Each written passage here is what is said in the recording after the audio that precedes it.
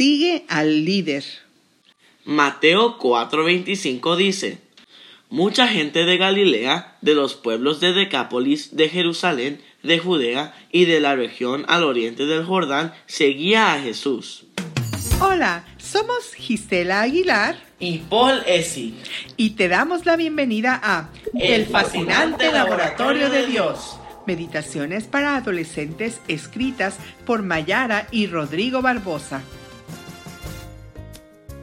19 de enero.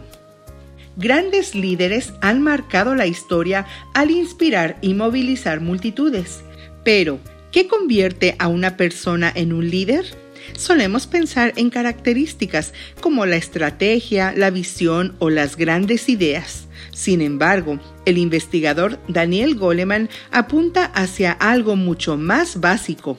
Los buenos líderes saben controlar sus emociones. Un buen líder sabe que su estado de ánimo influye en el estado de ánimo de sus seguidores. Por eso se preocupa y cuida de sus propias emociones. ¿Sabes cómo se produce esta influencia? El cerebro ajusta los sentimientos y las acciones para poder armonizar con la persona con la que estamos interactuando. Otra característica de un buen líder es la de movilizar a sus seguidores hacia el camino correcto, al guiar sus emociones de la manera adecuada. En general, el líder actúa como un guía emocional al que las personas recurren en momentos de incertidumbre e inseguridad. El mayor líder que ha habido sobre la tierra fue Jesús. Él sabía muy bien cómo influían sus emociones en las multitudes que lo seguían. Por eso, Él siempre mostró amor en su voz y en sus acciones.